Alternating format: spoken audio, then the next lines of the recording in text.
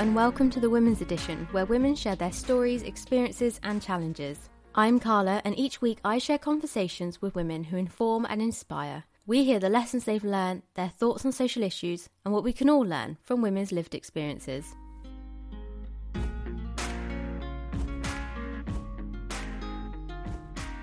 Hello and welcome to this week's podcast.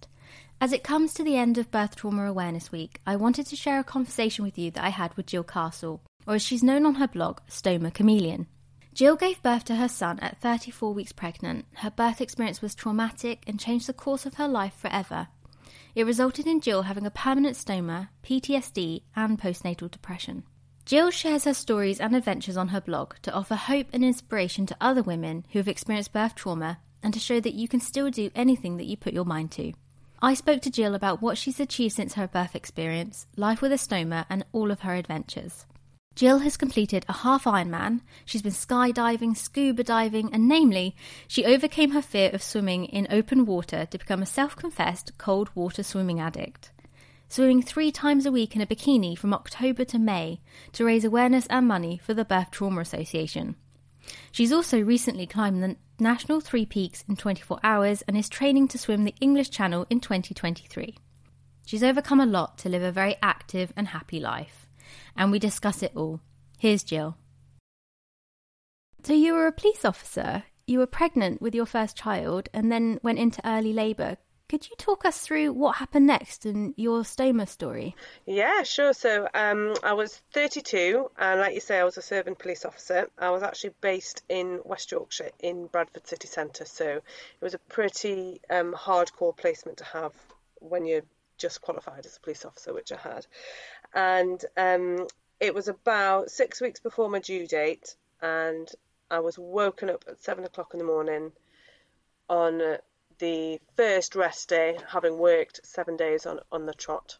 I was woken up at 7 o'clock in the morning by what I now know was a contraction. And obviously because it was 6 weeks before my due date, I'd never had a contraction before. This was my first baby. I didn't really know what was happening. And so I sort of just ignored it because obviously a contraction comes and then it disappears. And I sort of thought, oh, you know, I couldn't really understand what it was that had woken me up. Anyway, about an hour and a half later, I had another one. And so I rang the early pregnancy unit and said, you know, this is the pain that I've had. I've got a little bit of pink in my underwear, a little bit worried. And they said, yeah, that's fine. No problem. Just come in and we'll check you out.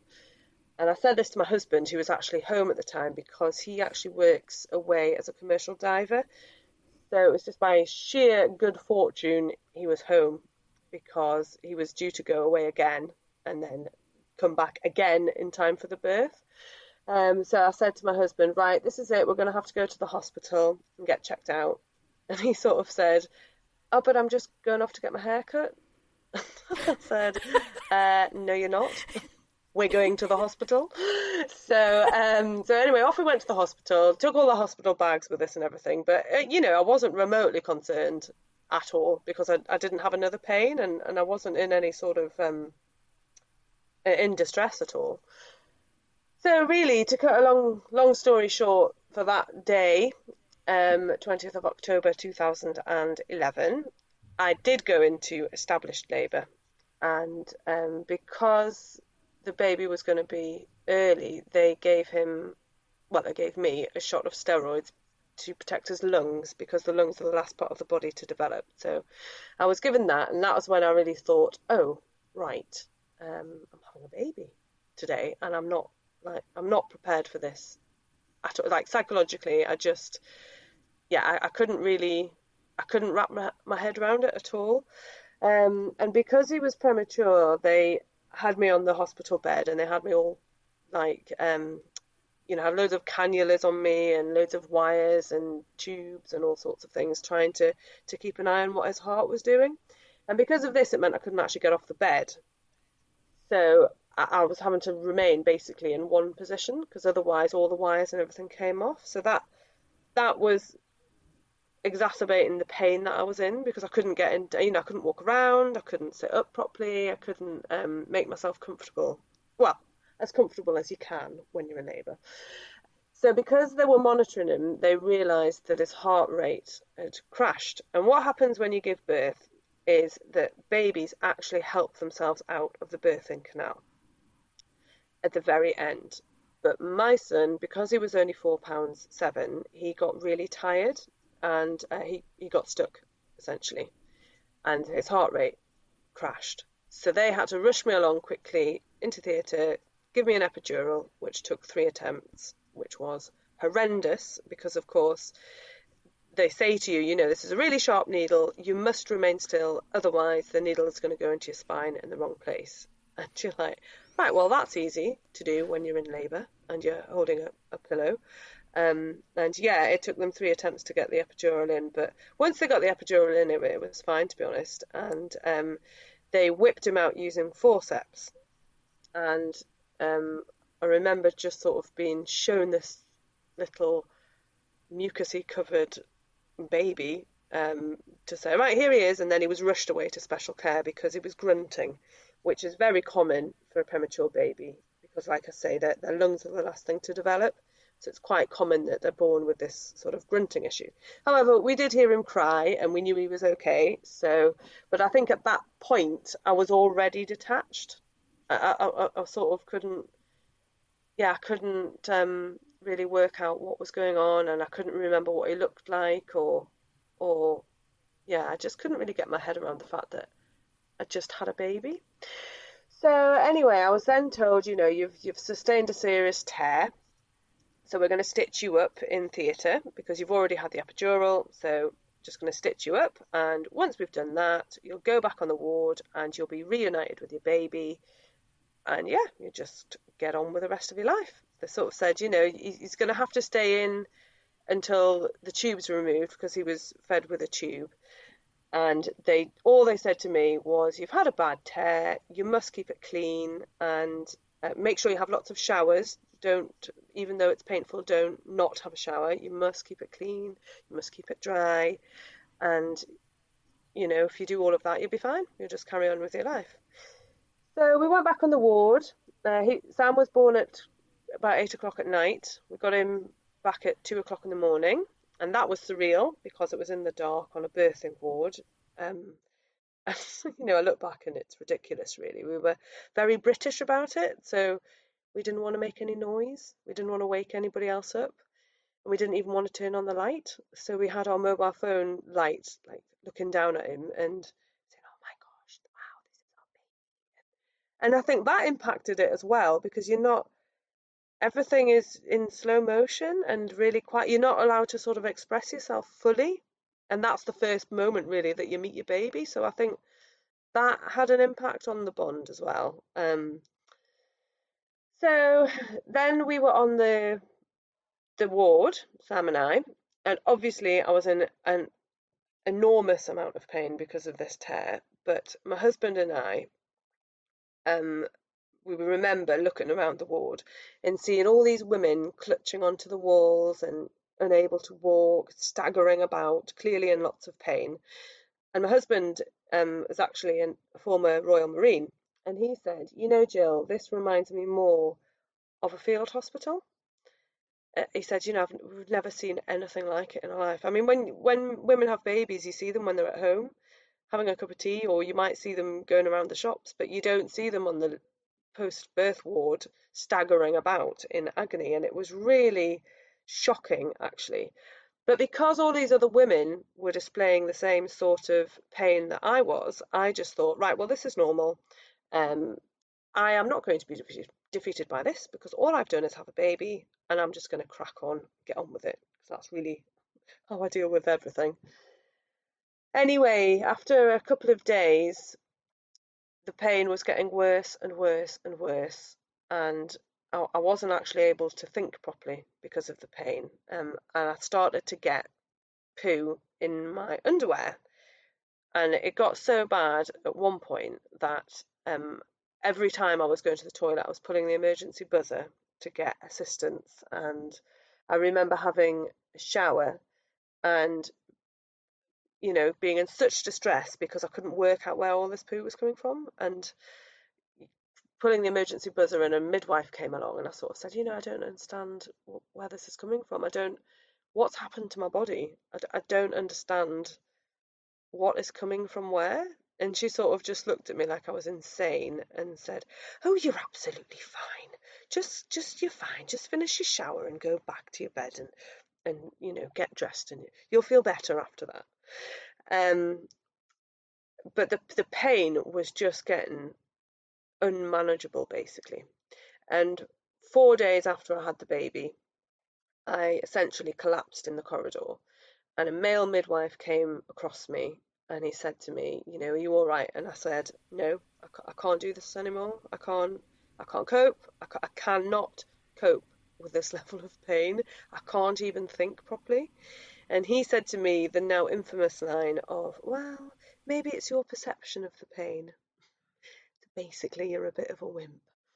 And I was like, "Right, okay, well, I will just go back to my bed and die," because I thought there's no way I'm coming out of this hospital with this sort of level of pain. And I just knew that this was not normal. I was a really fit and healthy person before I went into the hospital, and there's no way after 4 days of having a baby I should be collapsing in corridors and pulling emergency buzzers every time you go to the toilet and having poo all over the place. That's not normal, is it?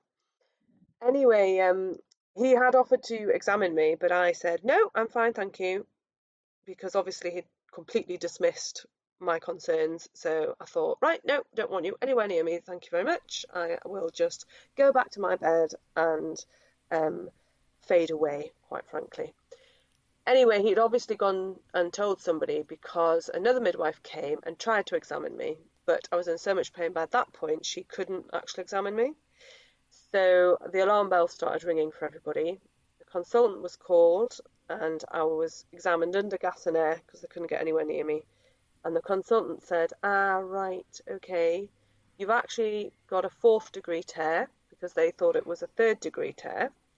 To be honest, at that point, I didn't really know the difference. All I knew was that a 4th degree was the worst, and it meant you were split in two. And she said, you've also got a massive abscess around the tear, which has burst, and you've got a rectovaginal fistula, which is where you've got a hole between the rectum and the vagina, and poo comes out of the vagina. That's why I had no idea where all of this poo was coming from. It was coming out of my vagina, as well as my backside. And the reason I was in so much pain is because obviously I had this enormous abscess.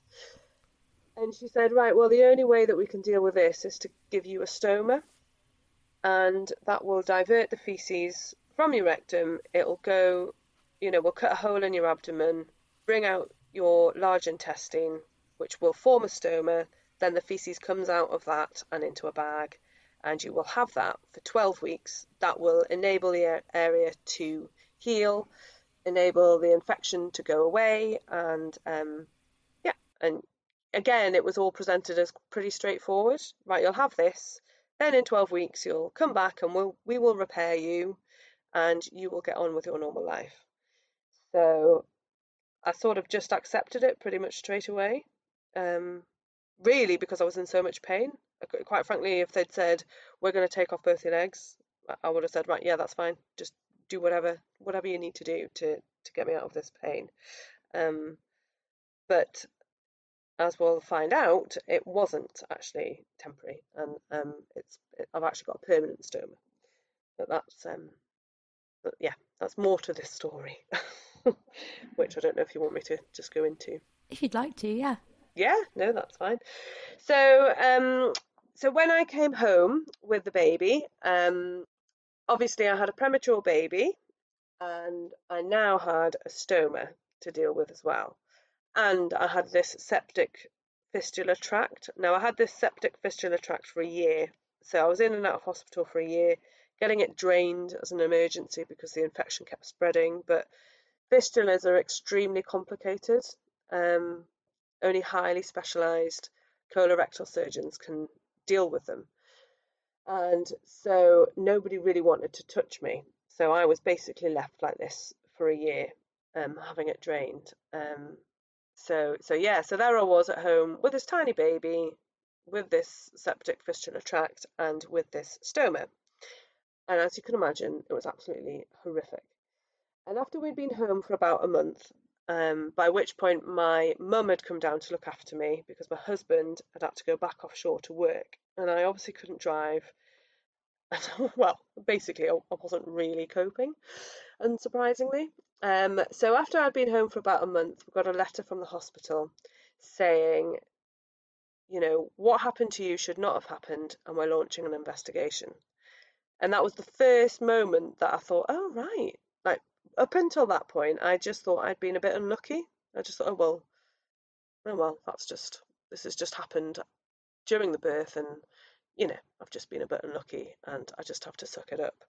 But that's the first point when I thought, oh, right, hang on. Like, so you actually know this shouldn't have happened. So you know that there was a mistake, and to be fair to the hospital, they launched this investigation. They contacted me. They alerted me basically to the fact that this was as a result of malpractice, negligence. And I was invited to meet the consultant who delivered the baby, and she was profusely apologetic, which I found quite difficult because, and I maintain this, I'm not actually bitter about the whole thing. I've never been bitter about it because I think that is a completely pointless emotion and does nothing for your life or for their life. So when I went to meet her, she was very apologetic, and I said to her, look, at the end of the day, you saved my son's life because he crashed, and he would have died if you hadn't got him out.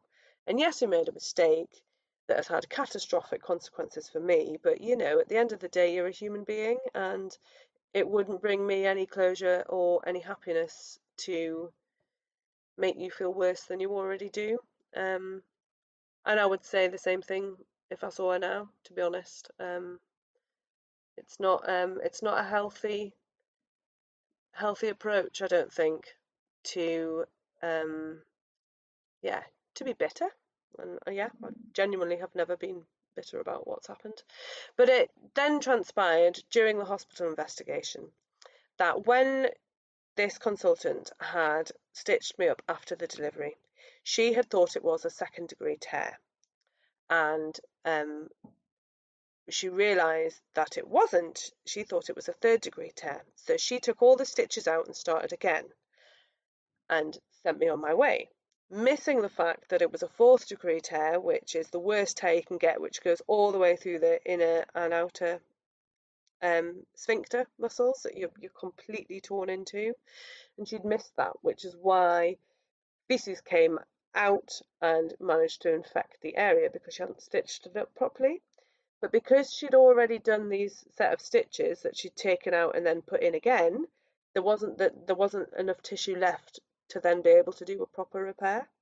So she essentially left me irreparable. Nobody could sort me out.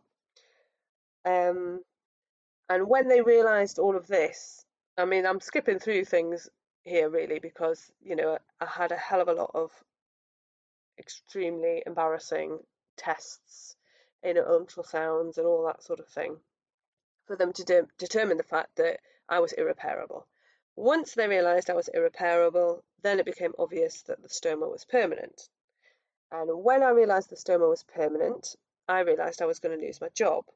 Because at that time, the police were bringing in, well, my force were anyway, were bringing in new regulations, which meant that if you were in the office for more than a year, they could essentially get rid of you. And I was obviously struggling so much with this stoma. They didn't know any other police officer with a stoma. I couldn't imagine going back out on the beat, not just because of bags leaking all over the place and access to the toilet, but also if I got stabbed in my stomach, that's immediately emergency surgery if it just nicks the stoma that's already out of my body, so I was a lot more vulnerable than everybody else, and that would put my colleagues at risk because they know that I was more vulnerable, and it's just not fair. So that's when I decided to go down the litigation route, and I was actually advised to do that by the head of gynecology at the hospital where I had the baby, because she said, the NHS Foundation Trust is for people like you. because of course, I was going to lose my job, I was going to lose my pension, and I was disabled. So I sued, and I did win after only 2 years because it was so cut and dried. And so that was my experience really. Obviously, it left me Gosh, with PTSD, severe anxiety, postnatal depression. I didn't bond with my baby. Yeah, you gosh, couldn't make it what a up really. story. No, you Yeah, couldn't. so I'm amazed the maturity of not being bitter and. But then I guess if you're bitter, you kind of stay in the moment, don't you? exactly. Yeah, You exactly. you don't move on. So No.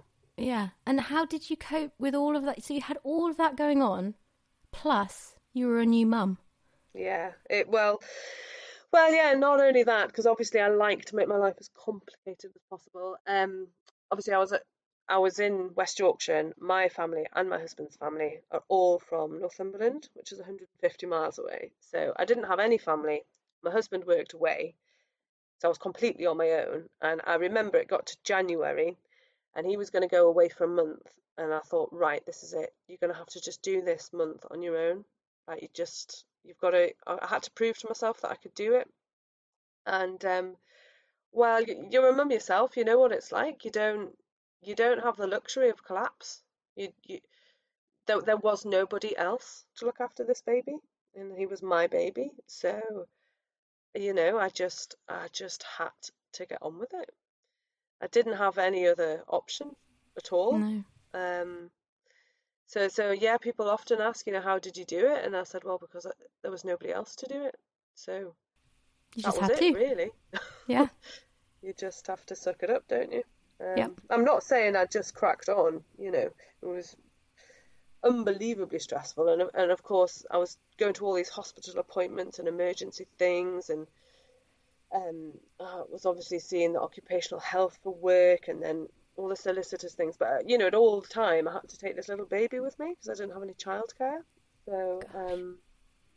yeah, it was. I mean, I look back and I don't know how I got through it. I really, I'm quite amazed that I got through it unscathed, as did my baby. But women are amazing. Mothers, we are amazing. We make it work somehow, and there's often no explanation for how we do what we do. No. We just do. Yeah. We just mother. We just get on with it. With birth trauma, could you tell us more about what it is and injuries through childbirth and why you think it's important to raise awareness of it? Because I'm sure there must be people listening who haven't heard of it. Yeah, well, I think it is extremely important. I think the problem we have in our society at the moment is women are patronised. So people say, I mean, I've even had this, people say this to me about my blog, um, which is all about my birth, but also really focusing on the things I've done since, and saying, oh, we don't want people to know who are pregnant because it will frighten them. And my argument is really, really patronising. It is much better to give women the opportunity to have more information um, about something that they're going to go through, which is having a baby if they're pregnant. It just allow them to be grown-ups and make that decision about whether they want to read the information and hear the stories. Don't hide the information and not tell the stories just because you don't want to frighten people, because I just think that's a really patronizing way of approaching what is a really essential part of being a woman sometimes, I suppose. Not all the time, because not everybody can have a baby, but um yeah, and for me personally, I didn't really know much about tears at all. I mean, all I knew was that 4 was really bad, and you didn't want a fourth degree tear. Third degree tear wasn't quite as bad as a fourth, and a first and a second were nothing. But I didn't really know what this meant. I didn't know, like, well, obviously you tear your vagina, but I was just like, well, but tear to where? How do we know what a fourth degree is? And a fourth degree tear is when you're torn all the way from your vagina, all the way through your rectum and through the external and internal sphincter, the muscle itself. the third degree tear, I think it's the external sphincter muscle, not the internal as well.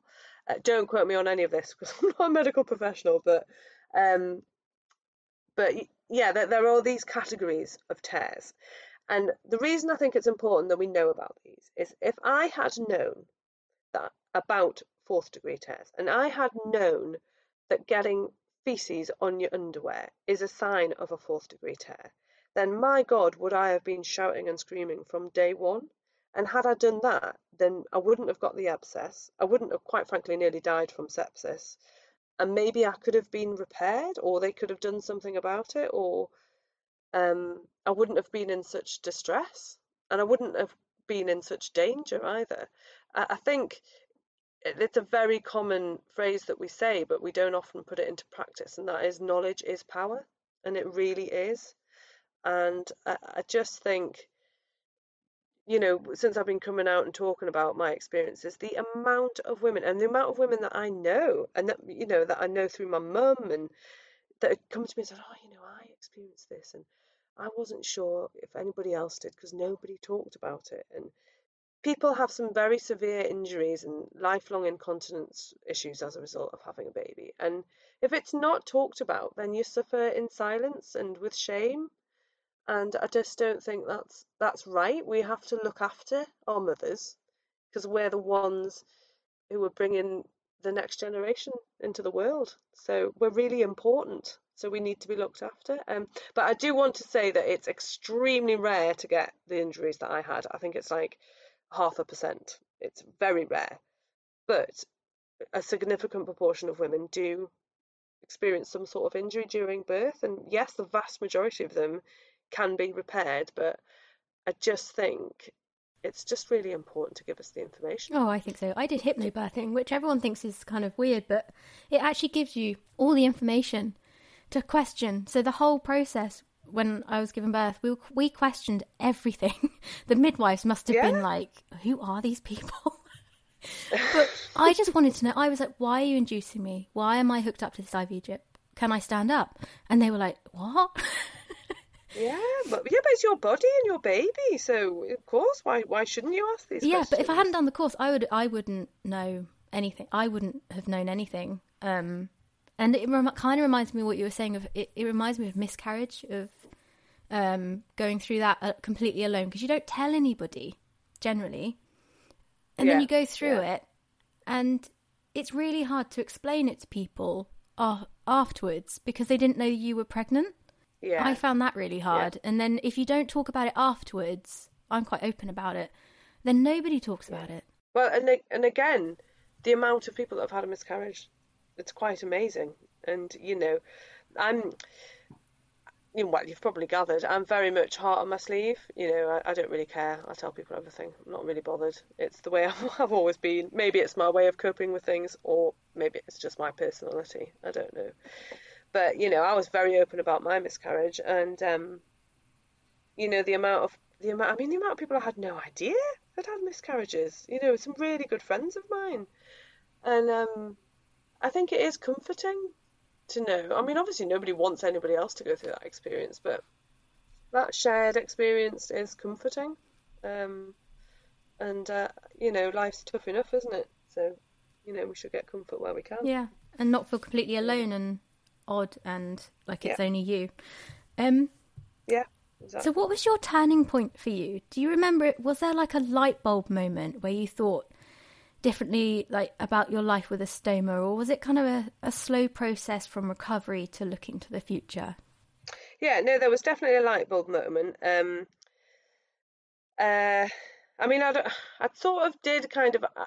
did accept my stoma pretty early. And I do remember making a conscious decision on how I was going to think about my stoma, because a lot of people don't realise how much control and power you have over your own thoughts and feelings.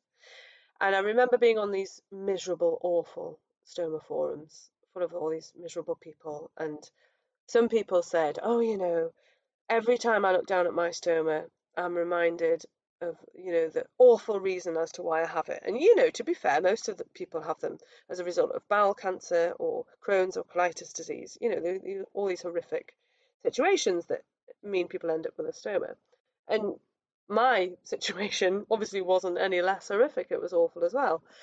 And I thought, well, hang on, I am not looking at my stoma like that, because I see it every day. It is on my body every day of my life. And so if I start my day with that attitude of, oh, look, there's my stoma. Oh, God, that's ruined my life. Well, there you go. You've ruined your day. So I made a real conscious decision that, I was not going to look at my stoma like that. And so therefore I didn't.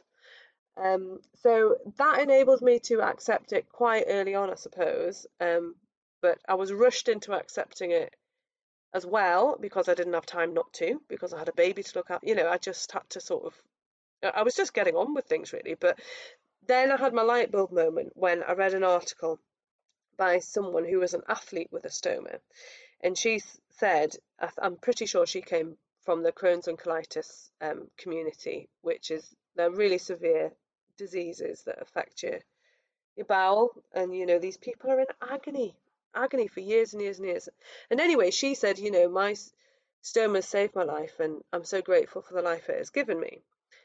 And I suddenly thought, well, what has my stoma given me? Because at that point, it was all focused on what it had taken away from me, which was, of course, my job, which I loved more than anything else, really. It wasn't just a job, it was like a whole way of life, it was a family, it was everything. And so I thought, right, well, come on, what has your stoma given you? And I thought, right, well, if I didn't have my stoma, I would be incontinent. I would be pooing my pants. I wouldn't be able to leave the house, and I would be miserable. And so then I thought, oh, well, no, I have a stoma, so I can leave the house. And by that point, I'd managed to sort out the right bags for me, so they weren't leaking anymore. And I was actually able to do stuff. And obviously, by that point, I'd had my fistula fixed. Um, and then I started doing a little bit more research, and I started looking into what stoma products were like back in, say, the 1950s. And what we've got now is, I mean, incomparable to what they were like then. They're really discreet, they're really secure, they're waterproof, they're not bulky. They're absolutely amazing. And there are products to solve any issues that you might have with your stoma, like sore skin and irritation and allergies or leaks or whatever. And I just started thinking, right, well, look, this is what it's given me. It's given me the opportunity to go out and do things and to not be incontinent. And that was like a real game changer when I just thought, oh right, well there you go. That's what it could have been like. So and I do remember that, and then being a real turning point, a real like, right, okay then, well let's go off and explore everything that I can do with my stoma. Could you talk to me a bit about your adventures? Because you started off with cycling and swimming to kind of build your strength. I'd had quite a few years when I wasn't in control of my life, and what had happened to me had been completely out of my control. And I wanted to get back control of my life. And I wanted to be the one deciding what I was and wasn't doing. Because when I was in hospital, there's a bit of a chat about when you've got a stoma. Oh no, you've got to be really careful that you don't lift anything too heavy because you'll get a hernia. And oh no, you can't go diving because of the pressure. And it was all just quite negative, really. And I just wanted to take back control of my life. And so I thought, right, well, first off, I need to lose weight. So I saw an advertisement for an indoor cycling class. So I thought, right, I'm going to do this because it's inside. There will be toilets there. If I'm knackered after like 3 seconds, I can get off and I'm not going to be stuck in the middle of the countryside somewhere. And I can go at the back of the class and no one can see me. So off I went, and this was precipitated, by the way, by me getting out of breath going up the stairs and things. And I just thought, hang on, this is outrageous. Absolutely outrageous. You're 35. No, I'm not having this at the age of 35. So anyway, I went off to the cycling class, and it happened to be run. Well, a lot of the instructors happened to be from the local triathlon club. And I had always wanted to do a triathlon, and I'd always said, oh, I could never do one of those because it would be too tiring. And even though I'd cycled when I was younger, I'd always been a really good swimmer, and I'd been a runner. You know, I'd captain of the hockey team. I was on everything and did everything. But I was just like, oh no, but I couldn't do that. So anyway, this is where I met the local tri club, and some of them just seemed like such normal people, and I just started thinking something which has been long been a theme of mine, which is, well, if they can do it, why can't I? And I had that whole year in particular after I first had Sam, where I literally couldn't do things. I mean, if I walked too fast, I ended up in hospital with my septic tract, like because it got too hot, and obviously I was physically unable to walk for quite a while immediately afterwards, and so yeah, I was really incapacitated. So when I had this little idea of, well, I've always wanted to do a triathlon, and then I thought, well, why not then? You had that whole year when you couldn't do a thing, and now you've got the chance to do it. Just very well get on with it. So I thought, right, I'm going to sign up. So I signed up for a sprint triathlon. I was absolutely terrified. I contacted the organisers about 1,000 times, with all my worries about, oh, what if my bag leaks on the way around? What if I need to change my bag at some point? And they'd never had anyone with a stoma do the triathlon because it was just a local one. And they said, oh, yeah, don't worry about it. It's fine. We'll tell the marshals. Somebody will be able to come and get you. And you're not going to get disqualified. And I just thought, right, I'm going to do it. So I went and I did it, and it was absolutely fine. I didn't have any problems whatsoever. Obviously, I thought I was going to die, but it was fine, and I just got really hooked, to be honest. And I found some really good friends at the tri club, and I really enjoyed the training, especially the swimming. I absolutely loved the swimming, and yeah, I just decided from then that I was going to do the next stage up, which is an Olympic tri. Well, it's a standard tri they call it. So I did the next stage up, and I did that. That was okay. And then the whole club, for some obscure reason, everyone decided that they were going to do this half Ironman in Nottingham in 2017. And again, I just thought, I could do this. I know I can do it because this is what life is all about for me. Like, it's all about little bricks, and you can't. I couldn't have started off by doing a half Ironman. Like, it just couldn't have done that. Like, you have to build your way up to things and get your confidence, and that confidence is what can enable you to achieve a lot more than you think you can. So anyway, by this point, I thought, do you know what? Let's just do this, and I'm going to come out really publicly, and I'm going to do this for the Birth Trauma Association. So I set up my fundraiser, and I came out really publicly and told everyone my whole story, in the media and in the local paper and things. And yeah, and I did it, and I raised £5,000 for the Birth Trauma Association. So as part of this, I had to do an open water swim, and very embarrassingly, when I was 8, I watched Jaws. And when I was 8, I was actually learning how to sail with my brother, and I loved it. I was quite a natural at it because, like I was saying, I was just fit and athletic. And anyway, I watched Jaws. That was it. Never went sailing again. Absolutely terrified of going out my depth. Like, it destroyed the sea for me. And yeah, so I had to sort of overcome this open water swimming fear in order to do this half Ironman. So I went to a local lake, which was awful. Duck Poo Lake, we call it. Horrible, full of weeds and green and disgusting, and absolutely rank. And I mean, I remember doing many a starfish in there, because you do that if you're panicking, like just doing a starfish with everyone going, just calm down, just don't panic. And it was awful. Anyway, I did it, and I did the half Ironman, and that was that. But that took me on to my next, well, my major fear, which was the sea.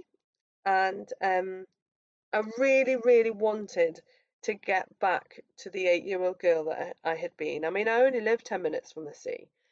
And all my life, I've watched people locally enjoying the sea and just thinking, I really wish I could do that.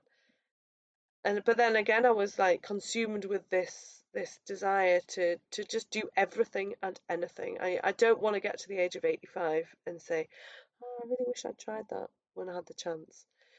So I just became fixated really, and I just thought, right, that's it. I am going to beat this thing. My motivation was I wanted to overcome it more than I was afraid of it. And I joined a local group of sea swimmers, which I mean, it's funny really. We laugh about it now. I mean, this was only about 4 years ago, 4.5 years ago.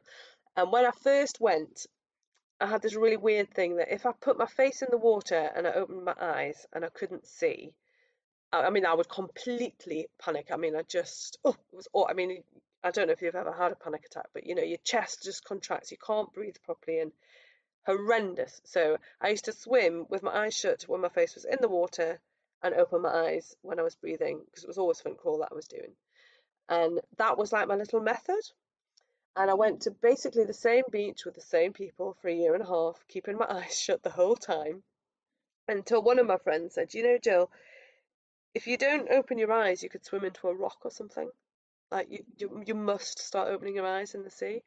So I started opening them for literally like 3 seconds and then 5 seconds and panicking, panicking, panicking. But I was doing this at in the summer when it's a lot clearer, so I could actually see that there was nothing there. And I went to the same place and I went with the same people who are so confident. And yeah, I mean, it took me a year and a half to finally open my eyes, and I just thought, yeah, just I don't know, my brain must have just one day gone, all right, this is fine. Like, you know, it's fine. You've been coming here for so long, and like you've been when it's really clear. There's literally nothing there, and you're with people who come all the time, and they gave me confidence, and um, and yeah, that was like a massive, massive thing for me to overcome. And I was just so pleased. It opened up a whole new world for me that I'd missed out on and that I'd wanted to have. So yeah, so then I did my PADI diving course because I'd always wanted to do that. But I was like, oh my God, I couldn't possibly because I'll get eaten by a shark. But I did it and it was amazing. So yeah, let's talk about your swimming, because earlier this year you did loads of winter sea swimming in a bikini. Firstly, how did you come up with that challenge? Because it must be so Yeah, well, cold. I started off sea swimming in a wetsuit and I did that for about 2.5 years. And I was getting sick of my wetsuit because loads of people that I swam with didn't wear a wetsuit, and they used to come to the beach, you know, basically get out the car and get in the sea, then get in the car and go home. And I had to get there a bit earlier to faff about with my wetsuit and blah blah blah blah blah. And I thought, no, I've had enough of this. I'm not going to wear my wetsuit anymore. So I started taking my wetsuit off, and I became what we call a skin swimmer, which is when you don't wear a wetsuit, you just wear a swimming costume. Um, and the previous winter, I had um, nearly made it through winter in a swimming costume, but I still had neoprene socks, neoprene gloves, about 3 hats, and at one point I had a thick neoprene swimming costume as well. And that all those things I can tell you now make a massive, massive difference when it's really cold. So that was that was my first winter. My second winter was going pretty well, and then we had COVID, and we couldn't get to the sea, and that was the end of that. So that brings us to last summer. And in June last year for the summer solstice, for no reason at all, you'll find with me a lot of things I just do literally very spontaneously without any forethought. Because if I think about things too much, I don't do them. So I have to be quite like, right, I'm going to do this then. So last summer solstice, so like a year ago actually, pretty much, I decided I was going to wear a bikini and get my stoma bag out for the first time ever in public. Just because I like to challenge myself, and I just sort of thought, I wonder if you can do that. And I thought, well, of course you can. Why can't you? Like everybody knows that you've got one. And it was just like a little challenge to myself. So anyway, I put my bikini on, and obviously nobody took anyone notice because they all knew I had a bikini anyway. So it was a bit of an anticlimax, which made me laugh.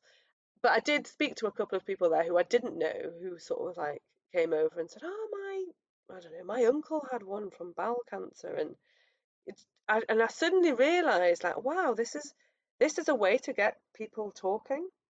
And I was like, oh, well, this is how I've got mine. And then that got onto the whole birth conversation, and that would bring more people into it. And I just thought, wow, this is a powerful way of getting attention. So then we get to August, and I was thinking, oh, I want some sort of challenge, swim type challenge to do in winter. And then I didn't put any thought into it. I just thought, right, I'm gonna wear nothing but bikini.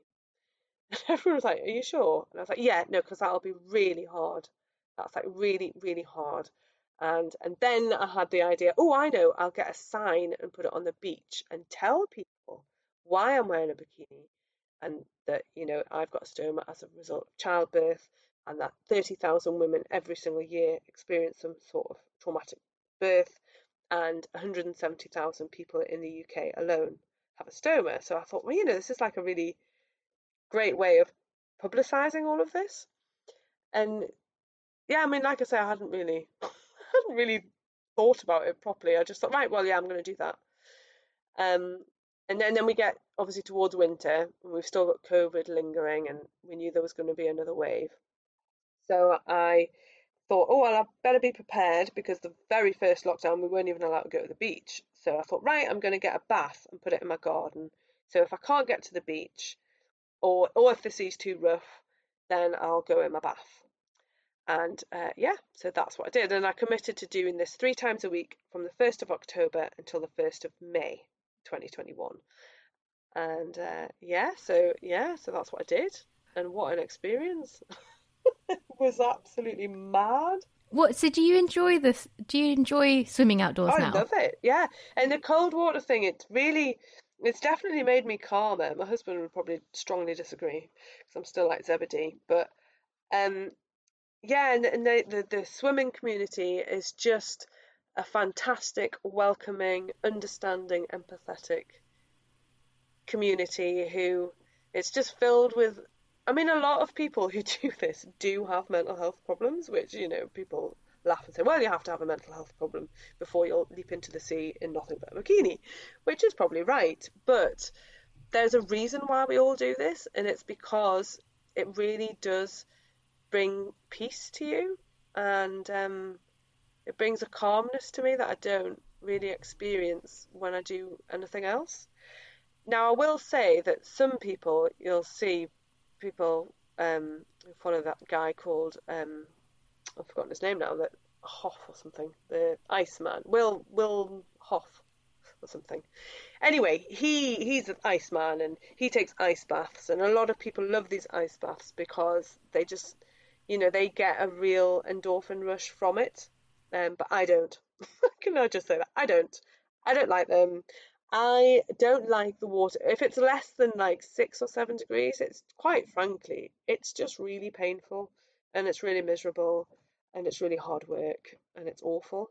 And I don't get any sort of joyful buzz out of it.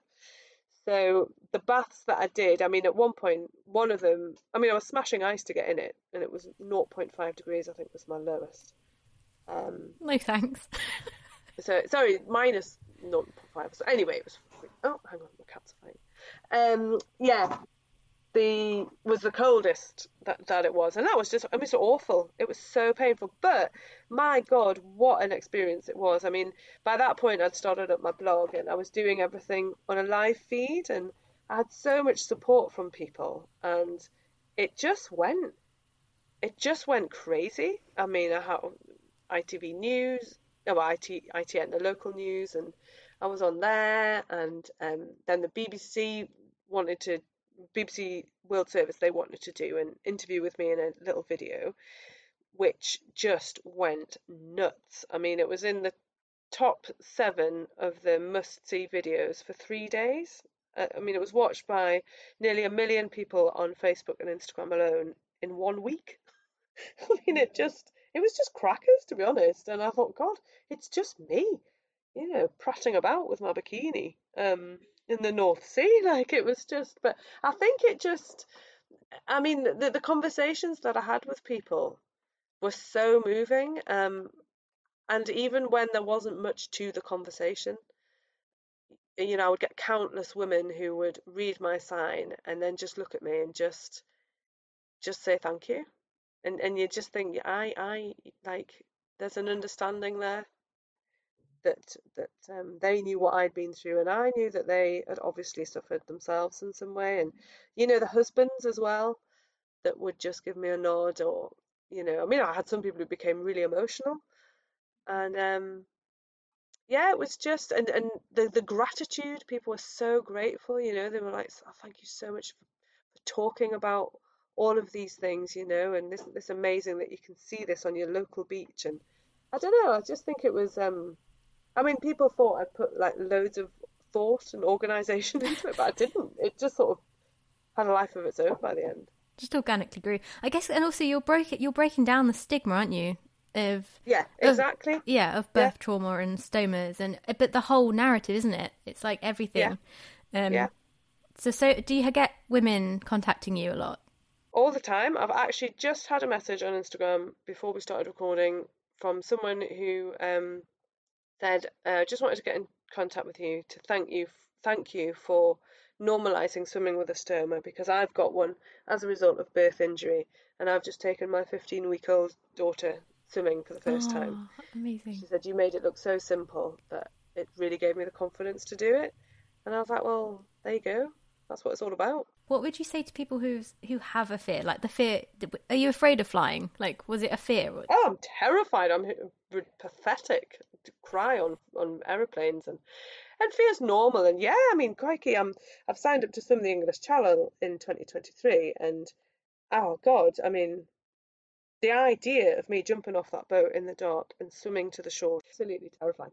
But I think you've got to accept that you've got the fear. So I accept, right, I'm frightened of that. But like I was saying earlier, life's all about building little bricks. So I know all these little fears that I've overcome, all these little bricks that I've already got in my wall that are going to help me get over to the channel. So like I know how far I've come with tackling my fear of the sea. Like, I mean, I've swum all over. I've swum with seals. I've done loads. I've jumped off boats. I'm not bothered. I have swum in the dark, but close to shore with other people. All these, I would never in a million years have thought I was capable of that. So, like, I know that I am capable of overcoming things that I'm frightened of. But I only know that because I started off small, and I started off with the little challenges. And like that month when I was on my own with Sam, the very first time in that January 2012, um, I was really anxious, but I did it. And so that gave me a bit of confidence to do other things. And I think that's how I approach and overcome fear. And a lot of it is also the theme of, well, if they can do it, why can't I? And I just think, well, yeah, like, but also you've got to want something on the other side of the fear. If there's no motivation, you're not going to do it. Because what's the point? Just remain scared. But I really I want to swim the channel, so I want to overcome this. I wanted to enjoy the sea passionately. I wanted to overcome that, so I've done it. And I always say to people, well, if you don't really, really, really, really want to do something, you're not going to bother facing all those fears, are you? I was going to say, what's your next planned adventure? And I'm guessing that's the English Channel. Is there a lot to do? Is there a lot of prep for that one? Oh yeah, well, for me, there's obviously a lot of fears to overcome. Main fears are swimming on my own. Oh my God, swimming on my own in the sea. Obviously, I'll have a boat, but I will be the only one in the sea.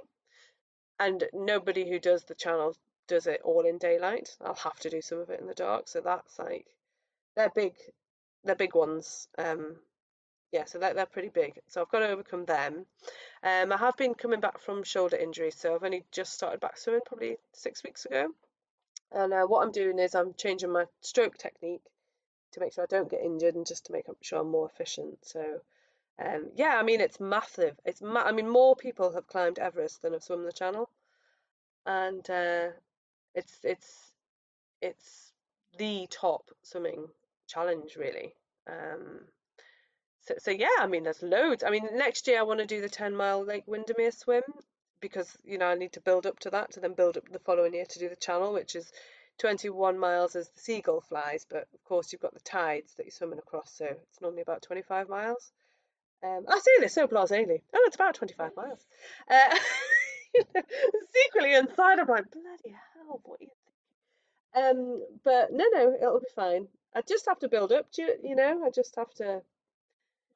Yeah, no, I'll be the first person with a stoma to do it. So there's all of that coming into it as well. Don't know about the bag, and but I've got a nutritionist, and nothing ventured, nothing gained, And I think, crikey, even if not that this is going to happen because I'm going to do it, even if I only do 14 miles, I mean, crikey, that's quite something for someone who 4 years ago couldn't put their face in the sea without shutting their eyes. So yeah, the English Channel. Do you have to look out for boats? Well, no, that's when you go across the channel, you hire a boat and they have a pilot. They don't have a captain, and they have a pilot because it's the busiest shipping channel in the world. Yeah. And they need to literally navigate you across. Okay. So that's their job. His job is to make sure I don't get flattened by a cruise liner. And what year is that? 2023? 2023, August 2023, and that's been I've got full sponsorship from Hollister Incorporated and Dansac, who are stoma product companies. Okay. So really, really fortunate they've paid for the whole thing. Oh, incredible. And Glynn Solicitors have paid for me to attend a swim camp in Dover this year, which will be amazing. So I get to meet my pilot and do some night swimming and go to Dover basically and stand on the beach and go, oh my God, I can't see France and I have to go over there somewhere.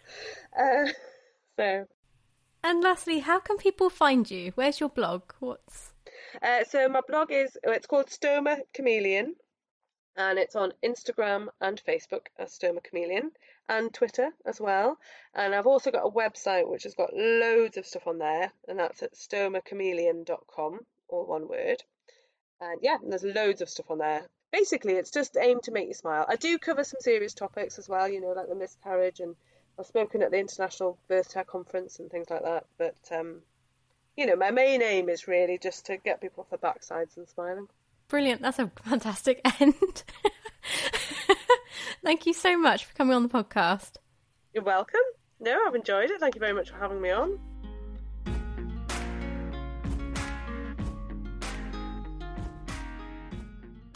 Thanks so much to Gill for coming on the podcast. She was so honest and raw and full of positivity.